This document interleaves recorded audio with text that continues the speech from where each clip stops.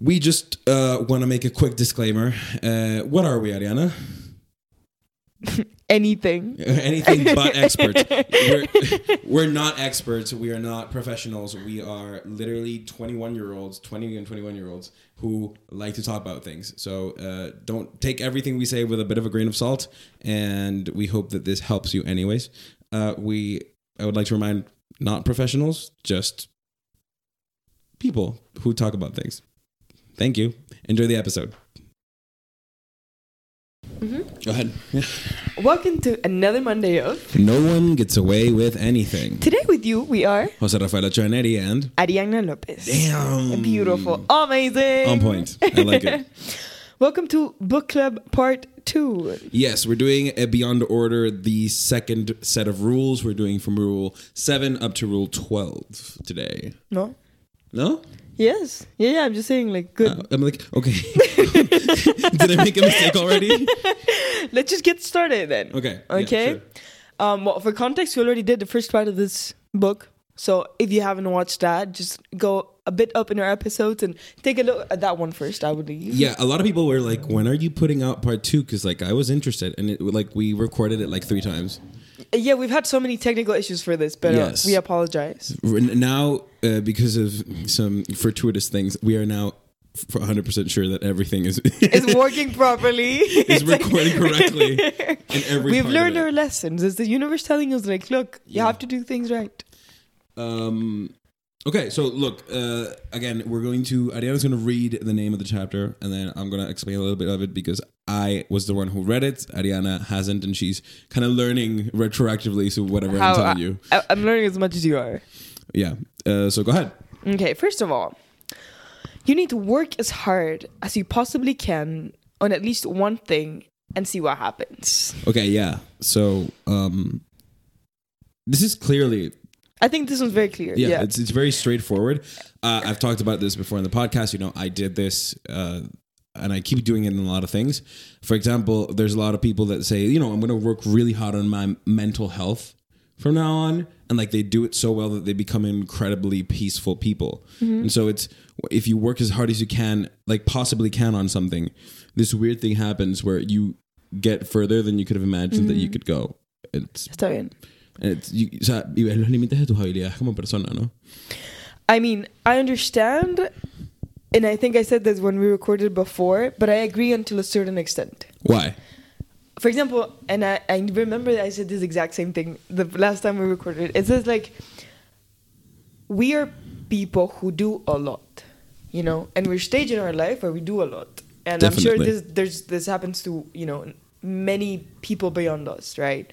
So I don't think right now in my life I have the ability or I want to focus only on one thing.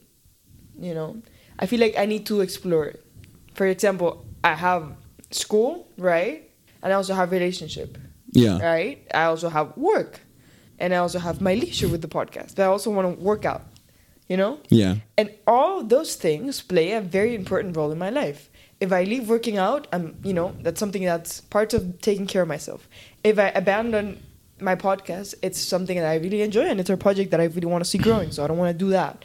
If I abandon my work, there's a profitability part of my life which changes. We have to eat something. I'm not even working that much. You know, it's like I don't need to maintain myself. But also, like, I think it's a bit of self-growth. I really wanted to get a job this year. Yeah. And that, for me, is very important, right? Oh, congratulations. Everybody, a round of applause. She got a job, which is awesome, actually. Yeah, I've talked about it before. And I got it thanks to you, so thank you. Oh, thank you. And then there's also, you know, the core things in my life right now, which is basically school and relationships. Both from, you know, family-wise and friend-wise and love-wise, which are all, like, they're all hard to maintain. You need to pour time in it. So that's what I think. Yeah, definitely, I agree with you. There's something about juggling your life which is incredibly satisfying.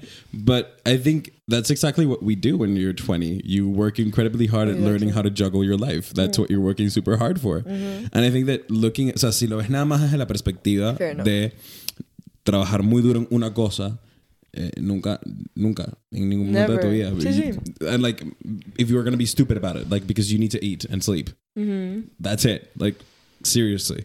But you have moments in your life you can work really hard at one specific thing. And it's mostly an experiment. So the reason why Peterson points this out is that you should know your limits as a person. And you should know how hard you can work, how much you can Fair do. enough.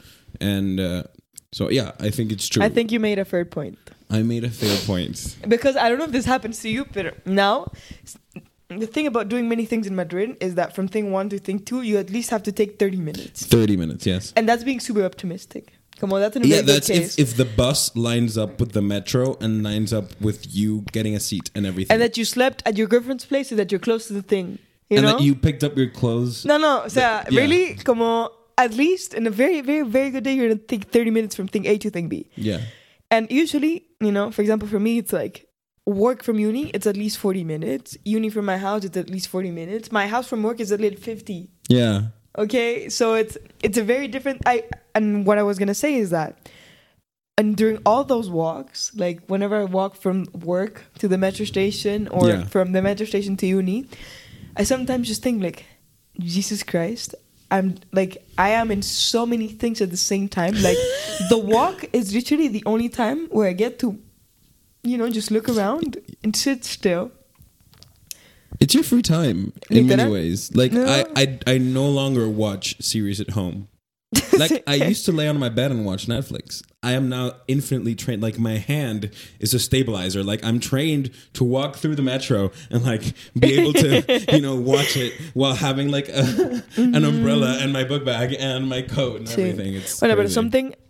So I really now I've learned that I need to make time for nothing. Yes, 100%. And okay, bueno, let's keep going with the rules because I think this goes along with the different one. But before that, there's this ironic point in our lives where I think like we have so many opportunities and I want to take all of them. Yeah. I was telling you before, like there's this thing of going to MUN, doing more MUN, going to international MUN, which is tickling my fingers. You know, I'm about to just like go there and be like, yes, I'm gonna do this shit. I'll figure it out later, because that's what we were used to doing, just figuring it out. You know, getting it, but pulling it out our asses. But, yes. but you know, there's other people in the other end. You know, like there's my family, there's my boyfriend, there's my friends, and I do think that you end up sacrificing those relationships for these activities. So it's an interesting perspective to this rule, Yeah. which is work as hard as you possibly can on something and see what happens. We generally, and I think it's because of the way that we grew up, we tend to think about this as doing something. You can work really hard at doing nothing, at having time for yourself. Sure. And I think that maybe that's the challenge that we have. You know, we have so many things that having time for ourselves is already difficult enough. Yeah. Yeah? Yeah. Okay, let's go to the next Fair one. enough. Rule number 2. Try to make room in your house as beautiful as possible. Yes, try to make one room in your house as beautiful as possible. You want to say something about this? I do want to say one thing, which is I kind of knew this Before the book?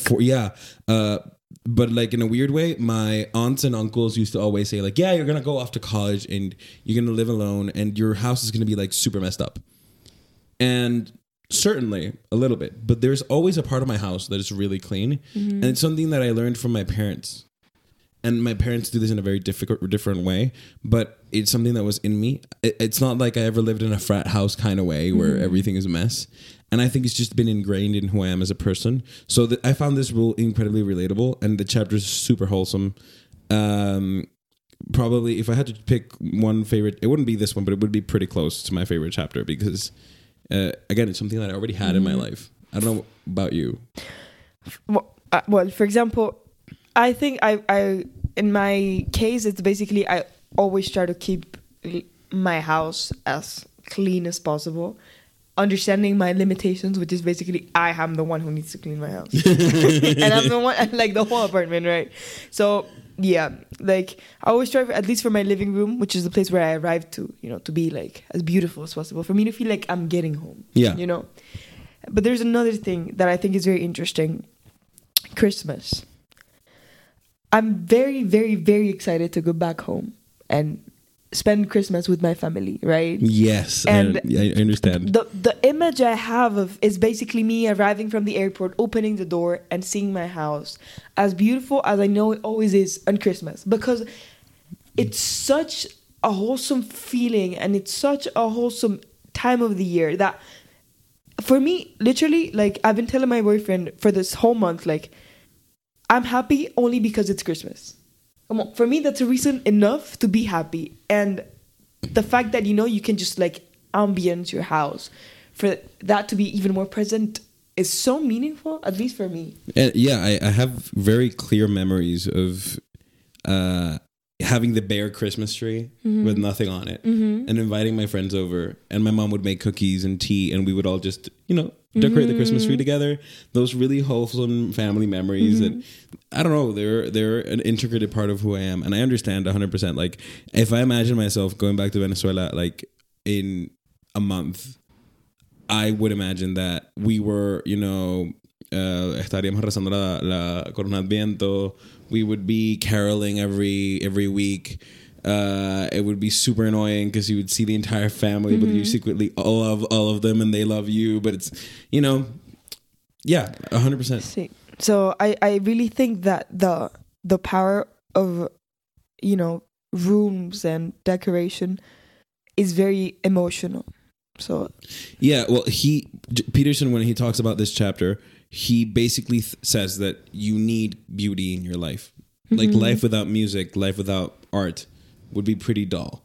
And what he says basically is that we live, especially if you're a person that follows the last 8 rules that he said in the book, you're generally a person that is doing something important with his life, important for him, her, and in a clear, spec'd out way. Like, you know, I am doing things that I want. What you said right before, like, you know, I have a lot of things that I want to do. I have a lot of ambitions. I have a lot of options and choices in what I want to do, and this is important for me. Okay. And I think that he says, like, if you're living your life like that and you are busy with other things, you forget that there's a transcendental beauty to the world, and you need to be reminded of it daily. And the only way that you can do it is if you make space for it in your own house. Absolutely. And well, no, before we go in, there's this other thing. My boyfriend's house right now, he has 2 beautiful windows that have like some trees right after. Very similar to this one, but the trees are like literally just in front of the windows. Okay. Right? So there's this moment of waking up, making a coffee, and sitting beside the window that has so much power. Yeah. And that, yeah, perfectly aligns with this. It's like that room in his house is so bright and happy that, you know, the act of sitting there drinking coffee and thinking about your day is so much changing. I just invite all of you to, you know, find your spaces. Yeah, especially if you're doing it in the morning. Huberman Lab podcast. Look at the sun in the morning, early in the morning, 5 minutes, no windows, just outside with the sun. You will have a lot better sleep. Wow. Okay, next rule. Next rule. If old memories still upset you, write them down carefully and completely.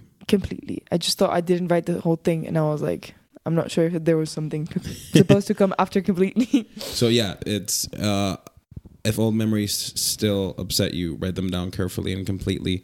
It is basically that. So again, Peterson's a psychologist. He has a psychological reason for this, and it's basically that if your memories possess you, and if you don't solve problems that are longer than 18 months old, you basically live in the past. So I don't know if you've ever seen Fleabag. No. I highly recommend that you see it. It's actually our dear Carolina recommended it to me. It's amazingly good. But basically the story is literally about a woman repeating her patterns because she hasn't gotten over something that happened in her past. And it's so weird how we live that daily and you don't know it. And something affected you in a positive or a negative way, and you just haven't been able to work through it and understand it properly. And then you stay stuck in that loop. And so what he says is, look, what you need after that is just a really honest, dynamic, and complete conversation with yourself that you can look at and see if it's right or wrong. Because if you write something down about yourself, about something that you lived through, and then you read it again and it's not honest, it's not truthful, it's not actually what you think, then you know there's a problem. Then you know I'm not being honest with myself. There's something here, and you can rewrite it until you find the most truthful side of that to you. Okay. And it's incredibly useful. I think a very common example of this is parenting. Let's say you grew up in a household that had some sort of complications, which can be even mild. Yeah. But as a child, you maybe perceive them very differently. Or you're a sponge. A little thing tips you off, you know? And I think once being a child, first of all, it's hard to do that and even to realize that. And once you grow up, you still have the task to, you know, forgive, even if you know, even if you're not going to get any sort of redemption, you have to do it for yourself. Yeah. I had an experience recently. I started going to the psychologist, and she asked me to do an exercise about my history as a person. And we started at -6 years old, which is weird because like I didn't exist. And she started asking me about something, and I had this revelation because I've been thinking a lot about my past in general. Basically because I started rewatching my favorite anime, which was the first one I ever watched, which is Naruto. Highly recommend that you watch Naruto. If you do watch it, like, you're in my heart. Basically because I wanted my girlfriend to watch it, and I wanted my little sister to watch it, because I realized there's something essential about me as a human being that I learned through watching that series. And it's really funny because it has to do a lot with Jordan Peterson. It has to do a lot with, you know, the Jungian shadow, which is that dark part of you that most people don't like to acknowledge. The story is about a kid who harnesses his dark side, and he does it so well that he inspires people around them and around him to become better. And it's so inspiring, and it's such a good story for young people to hear. And it's a story that helped me a lot. And it had such a positive impact in who I am that I started revisiting my past in many ways. I made my little sister watch it, and she's really she's loving it. My girlfriend is surprised, like I would never have watched anime, and I'm like kind of liking it, you know. And then I was at the psychologist, and I told her, like, tell me one thing that you have like oddly in your life that is odd to you, but it has a lot of meaning. And I said this. Your cup? My cup with my last name on it. This was a birthday present that somebody gave me, but then we started talking about my life, and I realized something, and it's like there's a story of how when I was about to be born. So my mom was on her 3 months into the pregnancy, and my grandfather on my dad's side was very sick. He had cancer. Okay. And he was like in the terminal side. He was a surgeon, and so was my dad. And so they had made a panel to discuss if it was, you know, if it was possible to save him or not. And like the result had just come in, like he was not going to be saved. Okay. And then like a week after that, my mom got her ultrasound. And so my grandfather was the first, was the older brother. Okay. And then my dad was his oldest son. And then that day, he figured out that I was going to be a boy. So that I was going to be the first of my line of Ochoas. And then he died 2 weeks later, or a month later, which is, I had never talked about it like that. Like I'd always mentioned it like a tabletop story. And then I thought about it, and it's like, memories can affect you positively and negatively. Like positive memories, like the memory of my grandfather, who I didn't meet, but you know, through stories and everything, has a positive effect on me that I still have to like process properly, which is so weird. That's exactly what grief is. Grief is love and positive emotions that you have to process because they're too much. And I don't know, I thought about that today, that it doesn't always have to be like trauma or something negative that happened to you. You also need to process positive things that happen to you. That's true. Yeah. Do you have anything like that? And to seize them. It's traditions. Yeah. The memory of traditions can get me super happy very quickly at Christmas, you know? And I think I've seen somewhere that, you know, the emotions of the moment can be even stronger when you recall them. And I think that's very powerful. It definitely is. Okay, let's go to rule number 10. Oh, this one's interesting. Yeah. Plan and work diligently to maintain the romance in your relationship. So, and it's weird, and he says this a lot. It's like, people don't relate working hard and planning with romance. Like we relate romance with spontaneity, and we relate romance with, you know, being in the moment and doing all this. And then he asks this question, and he does it in a very funny way, which I love. It's a very who do you think you are kind of way. He says, like, who told you that you know how to go out on a date? Who told you that you know how to be with someone for 35 years of marriage or 45 years of marriage? Mm-hmm. Who told you that you even know how to have sex with someone? Have you had that conversation with your significant other? Come on. Have you? Because you probably haven't. So he goes into this rant about, like, do you, like, look at your life, mathematically speaking, figure out how much time you want to be married. If you want marriage to last forever, at least until you're dead, or one of you is dead, then how much time would you spend together? On average, life expectancy, 80 something years of life. That would mean that if you get married between your 20s and your 30s, you would have something between 50, 60 years of marriage. Mm-hmm. That's 60, 50 years of your life. That means every time you go to sleep, every time you eat in your house, every time you go on holiday, every time you watch a movie, you're probably doing it with your significant other. Right. How much time of your life is that? It's more than half. And it's what we were saying before. Relationships, they're beautiful and they're amazing. And, you know, what you need to do for that is dedicate time, dedicate energy, and dedicate effort. Yeah. And it's what you were saying. Perhaps sometimes we somehow give it for granted or assume it's just going to flow naturally. Yeah.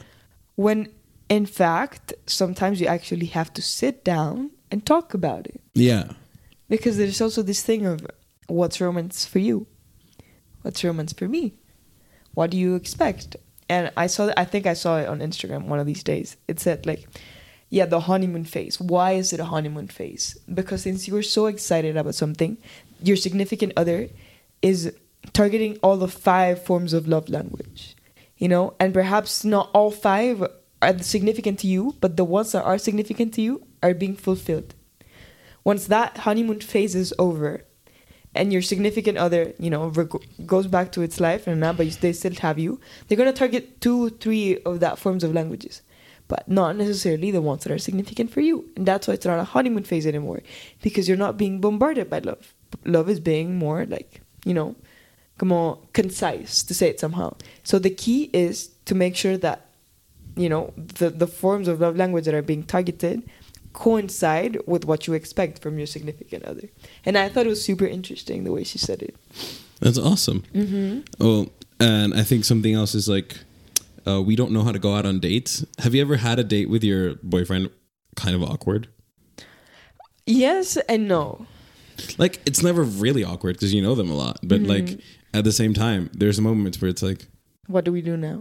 Why did we stray into this topic where, like, none of us have, like, we went into a dead end conversation, and there's like we're eating quietly, which is also cool. Like, having the amount of intimacy with someone to be quiet with them is awesome. But one of the things I need to stop.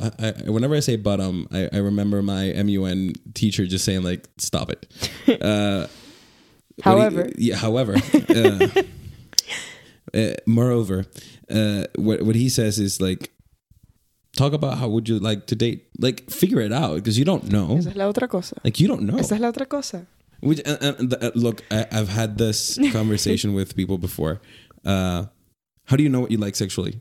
You don't. You have to live through it. Exactly. And then you know. Mm-hmm. And it's like, there's a Spanish saying that says, "Don la vida hay que probarlo." And it's like, well, I don't go that far, but you do have to try. You have to try things, especially in romance. And so if you try it long enough, if you spend 10% of your relationship trying new experimental ways of creating romance and creating these intimate spaces, at some point you'll get good at it. Yeah, absolutely. Yeah, awesome. Okay, rule number 11. Do not allow yourself to become resentful, deceitful, or arrogant. And the thing I wrote down for this one is, it's so nice to be happy because you're grateful. Damn. this is something I've been thinking about so much lately. It's like, I am happy. And when people ask me, how are you? I can simply answer happy. And even if my day is not being the best, the fact that I have the ability to say, yeah, I'm happy, is going to improve my mood. I think it's a super powerful tool. I agree. I have this thing, and again, I've been thinking recently about family and about my life. And I wrote cancer because my mom had cancer and everything. And I wrote acceptance, being hurt. And I wrote something called ripple effect, which is kind of what I wanted to talk about. You and I and every single person, every one of the 5 million Venezuelans who live outside of Venezuela are part of a ripple effect. Okay. That started with, none of us really know where it started, but it started somewhere with being arrogant and deceitful. Like 100 Years of Solitude. Have you read the book? I didn't finish. It's amazing. I recommend that you do. And there's 2 books. There's also El Mundo de Sofía. Cien Años de Soledad y El Mundo de Sofía are 2 books that talk about how resentment and deceitfulness and arrogance have literally consumed Latin America for hundreds of years. And it's weird because the people that I admire the most in Latin America and in the world are people who have had bad things happen to them and have become incredible people as a consequence. Okay. I have a lot of people that I met when I was in high school that I know didn't have the best time when they were in high school. I know that they were, like me, in some cases, socially awkward or social outcasts. And actually, I made an episode the other day for my other podcast, Dare to Think, and it was like about it. It has been this guy's birthday, and I remember that after he moved away, when I was in like my last or next to last year of high school, whenever I saw a picture of him on Instagram and I saw him, thriving, I saw him that he was genuinely in a really good place. He had found a sense of fashion, so he was dressing up like better, and you could see that he had like found his stride as a person. And every time I saw a picture of him, I would get really happy. Seriously, it would light me up inside. And the other day, his girlfriend texted me. And she texted me, like the last time I spoke with this guy was in the middle of quarantine for one of our friends' birthdays, where I got so drunk I blacked out and woke up in my like bed because it was quarantine. So I was like in my house. Quarantine alcoholicness, a thing. And I remember that was the last time I spoke to him. And I remember his girlfriend texted me the other day, like, look, it's his birthday in like 3 days, and I'm making him a video.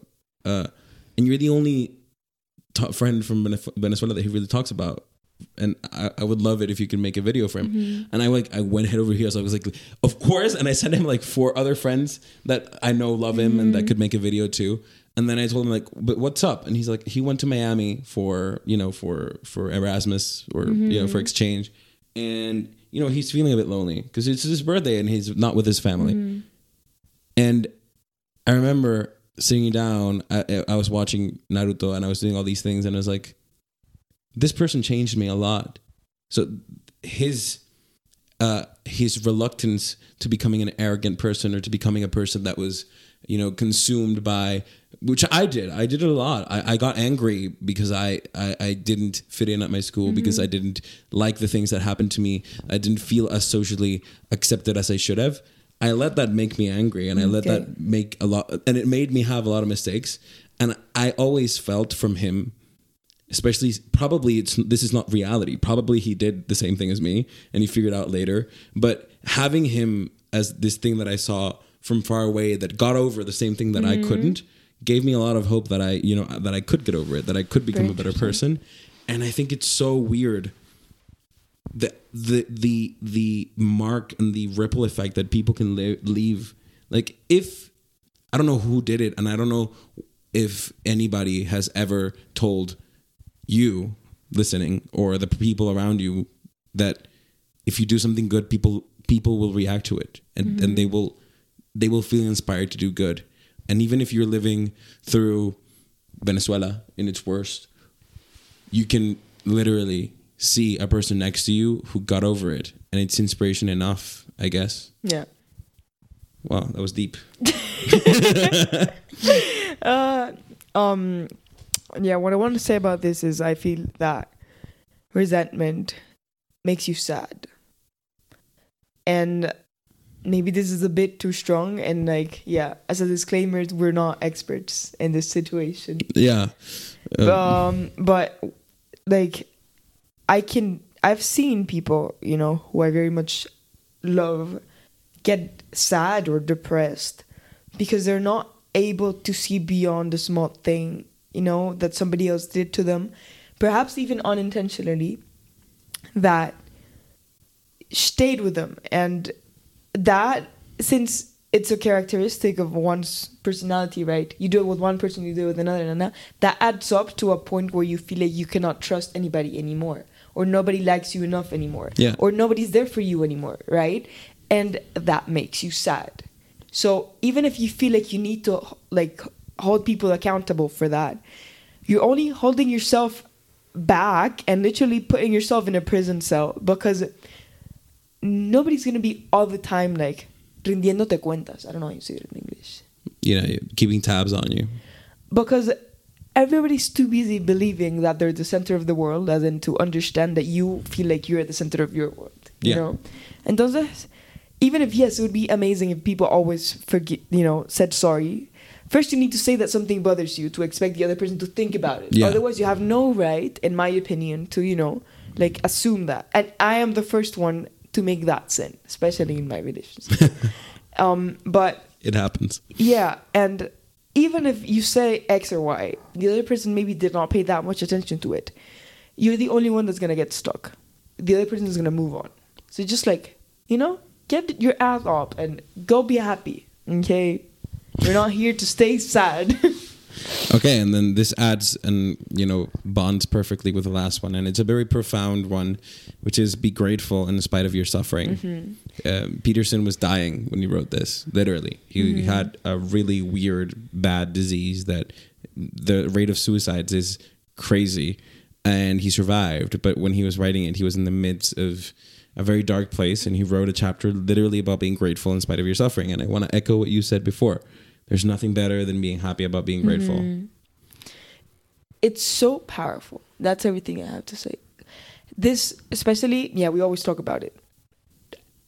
I wake up every morning, I realize how far my family is and how much I love them and everything they give me and how close I feel them to myself. Then I wake up and I see my house, you know, it's like I am grateful enough to have a place like this for me to live in. I'm healthy, you know, it's like I don't feel sick. I can exercise if I want to. I can go to uni and I have amazing opportunities there. I have people who love me. I have people who I love. I have food. I can enjoy so many things in my life right now. And I've been in places where I just simply don't want to enjoy anything. So it's just like, you can be so happy by just acknowledging that, you know, why not do it? This makes me think a lot. We've been talking about this in class for like a month. When I'm asking this honestly to you right now, but to everyone who's going to listen later. When was the last time you sat through a class and didn't get distracted? You don't remember? We were talking about this, and a friend of mine said, she's Mexican. She said, "¿Qué putas? No entiendo." Like, she said, I was telling my mom that, you know, the class was very boring and that I couldn't concentrate. And she was like, "What do you mean? You live in Europe. You have such an incredible life. And you can't fucking pay attention for an hour? Really?" No. And it's not, my idea isn't to barrage anyone or to make anyone feel bad about whether or not they pay attention in class.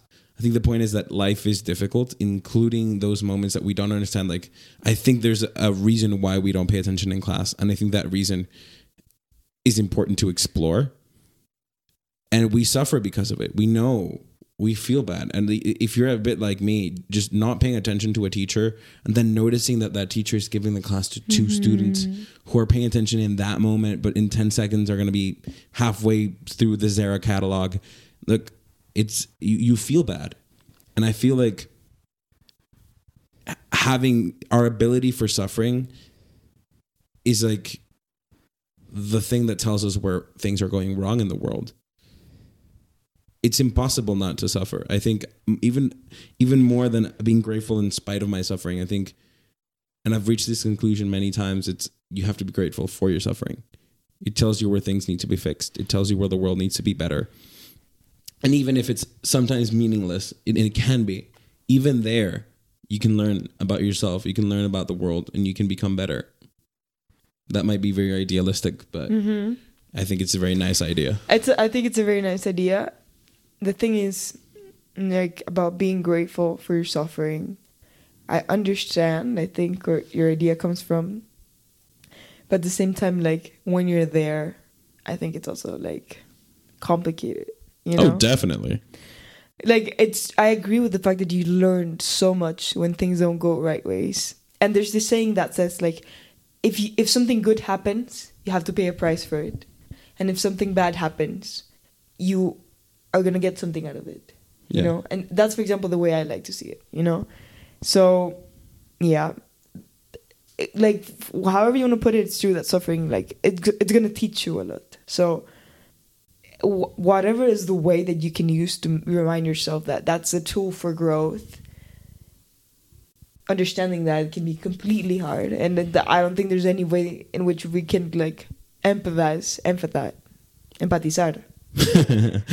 completely with that. Yeah, it's just like, you know, just if you're the happiest already, just keep being happy. And if you're good, be grateful for what you have. And if you're in a complicated circumstance, just try to take the best out of that. I think Peterson puts it very well, and he says, life is difficult. Life will most definitely kill you, and it will try more than once. If every time life tries to kill you, you become bitter and you aren't grateful that you're still alive, you're not living. Life literally tries to kill you the moment you're born. And it also gives you an incredible amount of things. And I think no one gets away with anything.